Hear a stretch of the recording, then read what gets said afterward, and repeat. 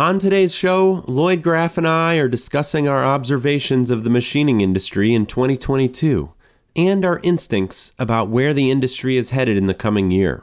As used machinery dealers at Graff Pinkert, we saw trends in 2022 such as reshoring, the resurgence of old-school cam screw machines, and a growing number of machining businesses that soon may be for sale. We think these trends will accelerate in 2023, and we hope this conversation will uncover some opportunities that your business can take advantage of in the coming year. This is Swarfcast, the show that helps professionals in precision machining excel in their careers. I'm your host, Noah Graff.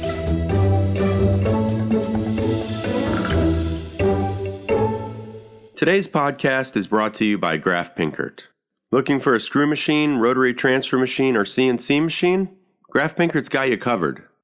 When you're buying any used machine, you're taking a risk. So it's important to buy from someone who knows their stuff and who is going to give you straight information about what you're buying. Graff Pinkert is a family-owned firm that's been dedicated to selling great machine tools to the turn parts industry for 75 years. It specializes in the top multi-spindle brands, including Index, Schutte, Gildemeister, Tornos, ZPS, Acme, and Wickman. They also sell a variety of other types of used equipment, such as CNC Swiss, CNC turning centers, and parts washers. Machine tools are complicated. If you're going to buy one, you should go to people who are knowledgeable and committed to the industry. Learn more at www.graffpinkert.com. That's www.graffpinkert.com. So, Dad, when you think of 2022, what's the first thing that comes to mind? I think of recovery from the pandemic. I think of change. I think of opportunity. Okay. And how did it differ from 2021? Or was it pretty much just 2021 but kept escalating? I think it was a continuation of the last half of 2021 when companies and people regained their confidence, decided they were in a mood to make changes, and we were in a position to help them make change. If your livelihood isn't based on the stock market going up, 2022 was pretty good for a lot of people. That's a good point, Noah. So why do you think 2022 was so good? Was it because people were still, work had just continued momentum from the pandemic? Well, that was certainly a big reason, I think. You had very low unemployment, and the Ukraine war did not seem to have a dramatic effect in our business, in the precision machining business, except because it helped bring about bottlenecks, and this made it difficult for people to get raw materials. And it pushed prices up. Yeah, a little harder to get machines from abroad, etc., but not the worst thing ever. Let's go back another minute. Which of the machines we sold the most in 2022, and did it surprise you? Oh, absolutely. We sold, in the past 2 years, we sold a tremendous number of Davenport screw machines. Who would have ever predicted it? A couple years ago, we had a Davenport, a really, really nice Davenport in the 1990s. And just for the people who aren't familiar, if a machine is in the 90s, a screw machine, or 80s, it's late model. Basically, if I was alive while a machine was manufactured, it's a very, very modern multi-spindle screw machine. And a couple of years ago, we had a Davenport in the 90s, and it sat in our warehouse. It must have sat for 2 or 3 years. And you'd say in 2022, we sold maybe 100 Davenports? Yeah, in the year, I would say from April 2022 on to now, I would say we probably sold 100 Davenports. And it was one big deal where we sold like 30 at a time. But still, it was a ton of these machines. We sell them for usually we ask about $32,000 for them. And you know, we do a little refurbishing to them, but nothing too much. And it's just crazy. I mean, these machines, just for people's reference, the Davenport machine, it's got the same design that it had 80 years ago. It's pretty much so. It is known. Mr. Davenport invented the machine in the early 1900s. And it is known as the machine that won World War II. It is a 5-spindle, multi-spindle. It still is one of the fastest machines in the West. It can produce a part in 1 second, probably less than a second. I think 1 second is probably as fast as it could produce it, and that's making 2 at a time. Okay, so they say World War II, the Germans, they had like single spindle. They were probably index machines, and we had 5 spindles, so we could churn out bullets 5 times as fast. And so they say it is the machine that won World War II. So fast forward over 80 years. It's also called the machine that makes nickels. Why is it called that? Because people could make a nickel apart. Okay. So back to Davenports. What does this mean that the Davenport was the machine that we sold the most of? It means that the kind of work that people ran on Davenports came back to the United States from China. Simple work. Well, not necessarily simple, but work that did not demand impeccable tolerances that you might get out of an index multi, a CNC multi. Or a Swiss.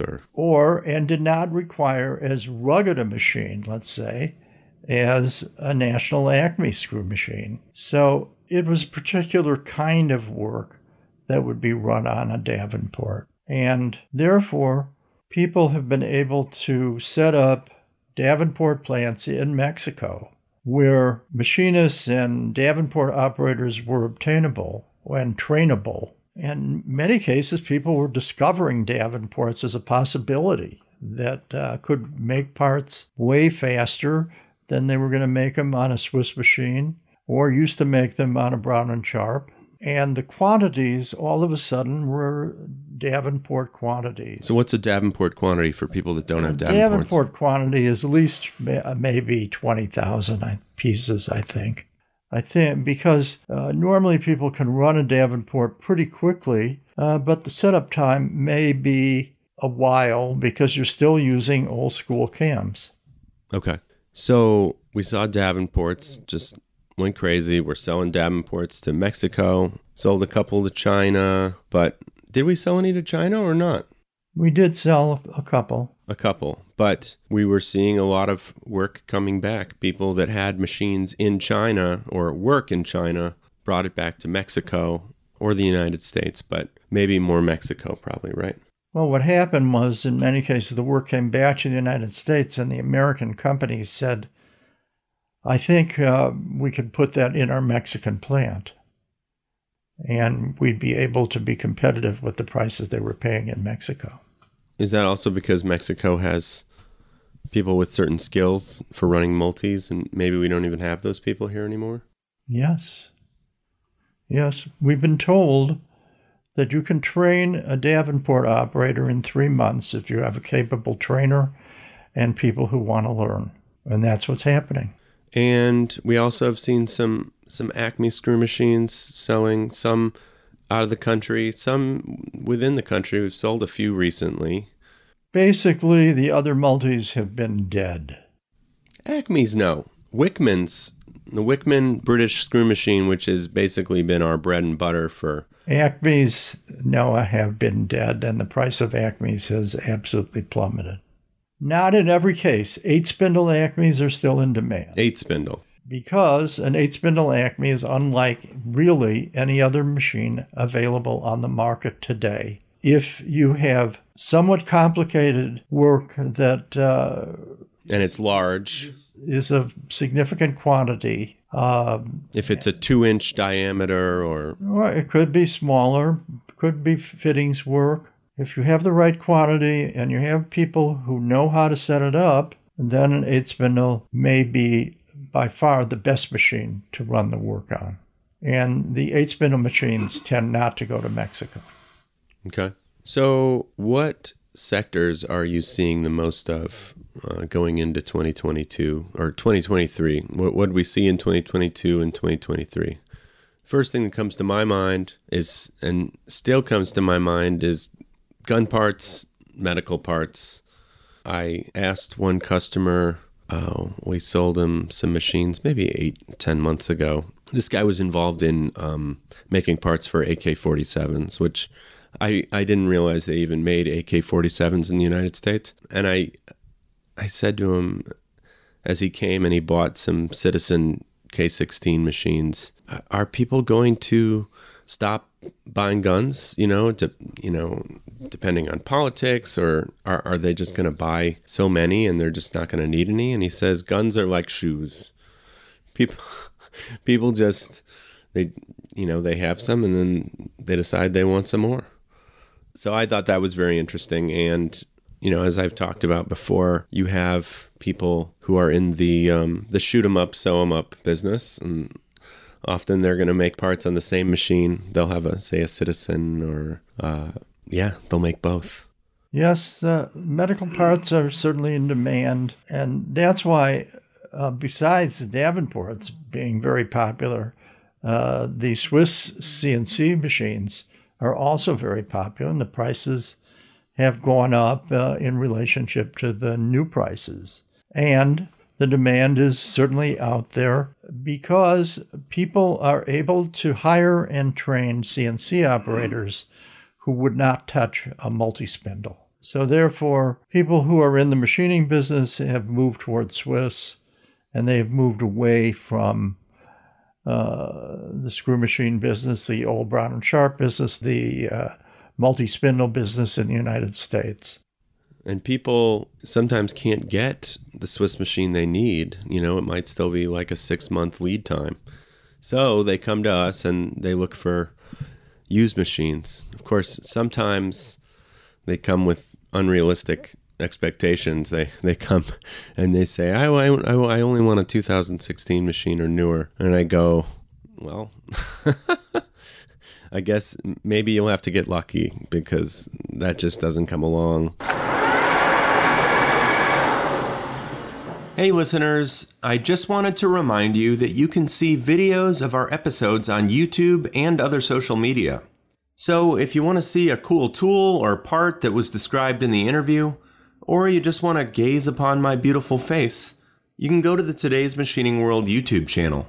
You can also link directly to the videos from the episode show notes. And now, back to the show. Lately, the prices have just been crazy. I was quoted 32 millimeter Citizen from 1999 the other day. They wanted $70,000 for it. Yeah, but they won't sell it either. Right. This was owned by an end user. Yeah, because very often we can say the end users don't know how to price their equipment. So they see some machines on the market at on eBay. Very high prices that sit around and never sell. And they think, well, I'm going to try that. I also think that they are still using it or know they're on the verge of maybe wanting to use it. So they just put a price that's so high that, oh, all right, well, if somebody would pay that, then I couldn't resist that. The irony is that a machine like a Brown and Sharp, in good condition, is capable of doing 80% of, let's say, what a Citizen is going to do. But the problem is people, think Brown and Sharps are totally yesterday. Brown and Sharps are not made. In some cases, it's a little difficult to get spare parts for them, but not impossible. And it's hard to find people who can set them up. But if you happen to be somebody maybe who has been trained by his father or his grandfather in setting up a Brown and Sharp, tells me that they can run much of the same work that is being run on a Citizen, a Tornos, a Star, and their capital acquisition cost is a fraction. Yeah, we had a podcast a couple of years ago interviewing a guy, and he The name of the podcast was like running a screw machine shop like a tech company. And he had these $2,000 Brown and Sharps and was making a ton of money on them. And he said, yeah, I have one Citizen. We never use it. Yeah, this is certainly an irony of our business, and that is that people think the more expensive the machine, the more exotic the machine, the more valuable it is as far as making money. As far as making money running it. And the fact is, brains can compensate. Knowledge can compensate for technical capability of a machine. As a matter of fact, I learned about a company in the last few days that is running old Swiss machines, CAM machines. So they CAM Swiss machines? CAM Swiss machines, and making a bundle of money running aerospace parts because of the knowledge of the owner and the people he has trained. Would that be sort of the equivalent of running a Brown and Sharp? I mean, It's different technology, but sort of the same concept. Same concept, exactly. But this is a very unusual case. Why don't we discuss one deal we did this last year that was very interesting.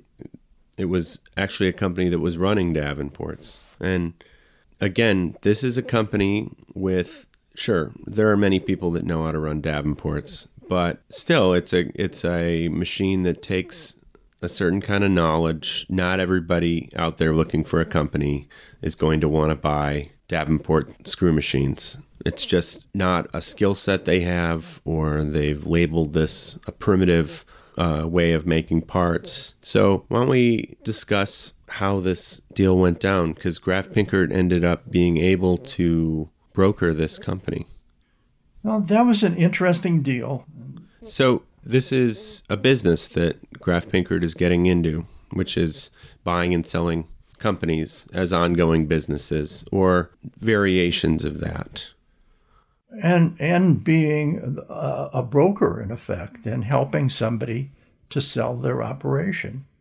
And in that particular deal, the company had been in business since 1945. They had run exclusively Davenports. They had known Mr. Brinkman, who ran the Davenport Corporation back in the 70s and 80s and 90s. And they were able to pound out a nice living for the family by running this business based on running brass and a little bit of aluminum through Davenport screw machines for a variety of clients. Mm-hmm. Well, the owners got up in age, and the key owner, who still was very active in the business and running it every day, was in his 80s. And he, as well as his family, decided that if they could sell the real estate, which happened to be extremely valuable, that it was the time to get out, before they could no longer run the business and maybe something happened to the real estate market. So it turned out that this building was on 10 acres of land between Tampa and Clearwater, Florida. And it was on the highway, and it was potentially a very valuable piece of land, much more valuable than the building that was on it. They decided to put it on the market, and they got an awful lot of money for the property. So much money that they could not afford not to take it. Mm-hmm. So the new owner said, you have to be out by the end of the year. So they thought that the value of these old Davenports that they were running was probably not very high, particularly the people who were not involved in the business but had a stake in it. So their thought was, just sell it for whatever you could. Because if you went to an auction with these Davenports, you'd probably get $3,000 a piece. That's correct. So they called us because they saw the Graf Pinkert ads, and they had seen our advertising way back in the automatic machining days And so they decided to call us. They called us and asked if we could help. And we said, I think we can help you. You need to give us background information. And let me ask you, do you have financials and do you have a customer list that would be available to potentially a new buyer? And they discussed it within the family over coffee, and they said, yes, this would be available to you. So initially, we offered to buy all of the equipment, and they would hold on to the intellectual property, the customer list, and knowledge on how to run the parts. But ultimately, they came back to us and said, are you sure you don't want to buy the intellectual property also? And I said, well, let me think about it. And anyway, we ultimately did pay a significant amount of money also for the customer list and the intellectual property. So this is different from what we sometimes do, which is more of a standard business brokering, where we would take, say, 5%. You change the ownership, they take the equipment, they take the personnel, etc. This was and a that little bit is different. No, that's what we did the year before. We sold a company in Chicago. It had been on the market a long time. They made good money every year, but they had one issue. They had a major issue, and that was that one customer provided 60% of their revenue. Right. Let's go back to what we were talking about, though. No, but let me just add that we ultimately sold that business and just took a fee. So this, instead of that, we bought the equipment. And we paid an additional fee, an additional amount for the intellectual property, which included the drawings and the list of clients. Right. So it wasn't the standard brokering of the business, which would be a little more complicated. This was more machines, customer list, and then we found somebody to buy it. We did, and it turned out that their interest is much greater in the intellectual property than it is in the Davenports, although they did take them and ship them to Mexico. They shipped about 60% of them to Mexico, and the rest they kept here in the U.S. at other plants. But it did make us think that there is an awful lot of intellectual property buried in these old machining businesses. And in most cases, it'll never be realized. Because they get to a certain point and they say, the hell with it, I'm just going to liquidate this shop. Or they get tired. The workers ultimately go away because they see better opportunities elsewhere. Or maybe they just stop looking after customers and the customers get tired of the attitude of the company. Or right, but there could be a million different reasons. And then they auction off the equipment and it's done. And very often the real estate has more value than anything else anyway.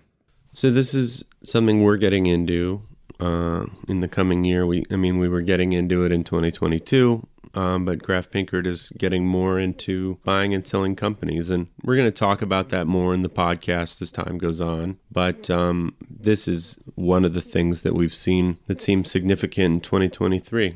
Baby boomers retiring, people looking to consolidate, grow. And so it seems like a very interesting opportunity for us. Another thing, Noah, is it is very hard for small businesses to acquire new customers. Or big businesses. Easier for big businesses because other big businesses want to deal with big businesses. And they have the wherewithal to have salespeople, and they may use social media in a way that is effective. And there are a number of reasons why small businesses, particularly owned by people in their 60s, 70s, and 80s, have difficulty acquiring new customers. On the other hand, it's also difficult for small businesses being run by people in their 40s and 30s and 20s who have big ambitions, but really do not know where in the world to find new customers, but they may have access to capital, and they know how to run the machines, and they're good organizers, and they have big ambitions. Well, what do? They look for possible acquisitions because they look for opportunities to acquire new customers without the effort, without the long lead time, and with the intellectual property, with the knowledge of how to run the parts for these potential clients, which would take a long time to acquire. Yeah. So therefore, it makes these old businesses, these tired businesses, but these businesses that have loyal clients, maybe who they've had for 20 years, 30 years, 40 years. In one case, I know 50 years, the same client. And where do you find that? If you're capable of running those parts and you can buy the machinery that you need, but perhaps put it on much more advanced machinery, or maybe even find sources out of the country, Mexico, Taiwan, India, who knows where. It's a fascinating opportunity, and people are waking up to it. So it's an opportunity for us to lend our knowledge, in some cases, to both the sellers and the buyers. So on that note, why don't we wrap it up, and hope everybody's 2023 is going really well, and hope people like the podcast.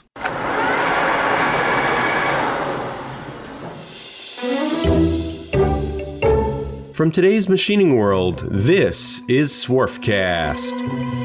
If you like this podcast, please subscribe to the show on your favorite app and give us a 5-star rating and a review. And don't forget to tell your friends about it. Follow us on Facebook, Instagram, and today'smachiningworld.com to join our mailing list, read episode summaries, and watch extended interview videos. I'm Noah Graff. My occasional co-host is Lloyd Graff. Our managing editor is Ridgely Dunn. Our audio engineer is Patricio Garcia. For information on advertising or to submit an idea for a future podcast, follow the contact information at today'smachiningworld.com.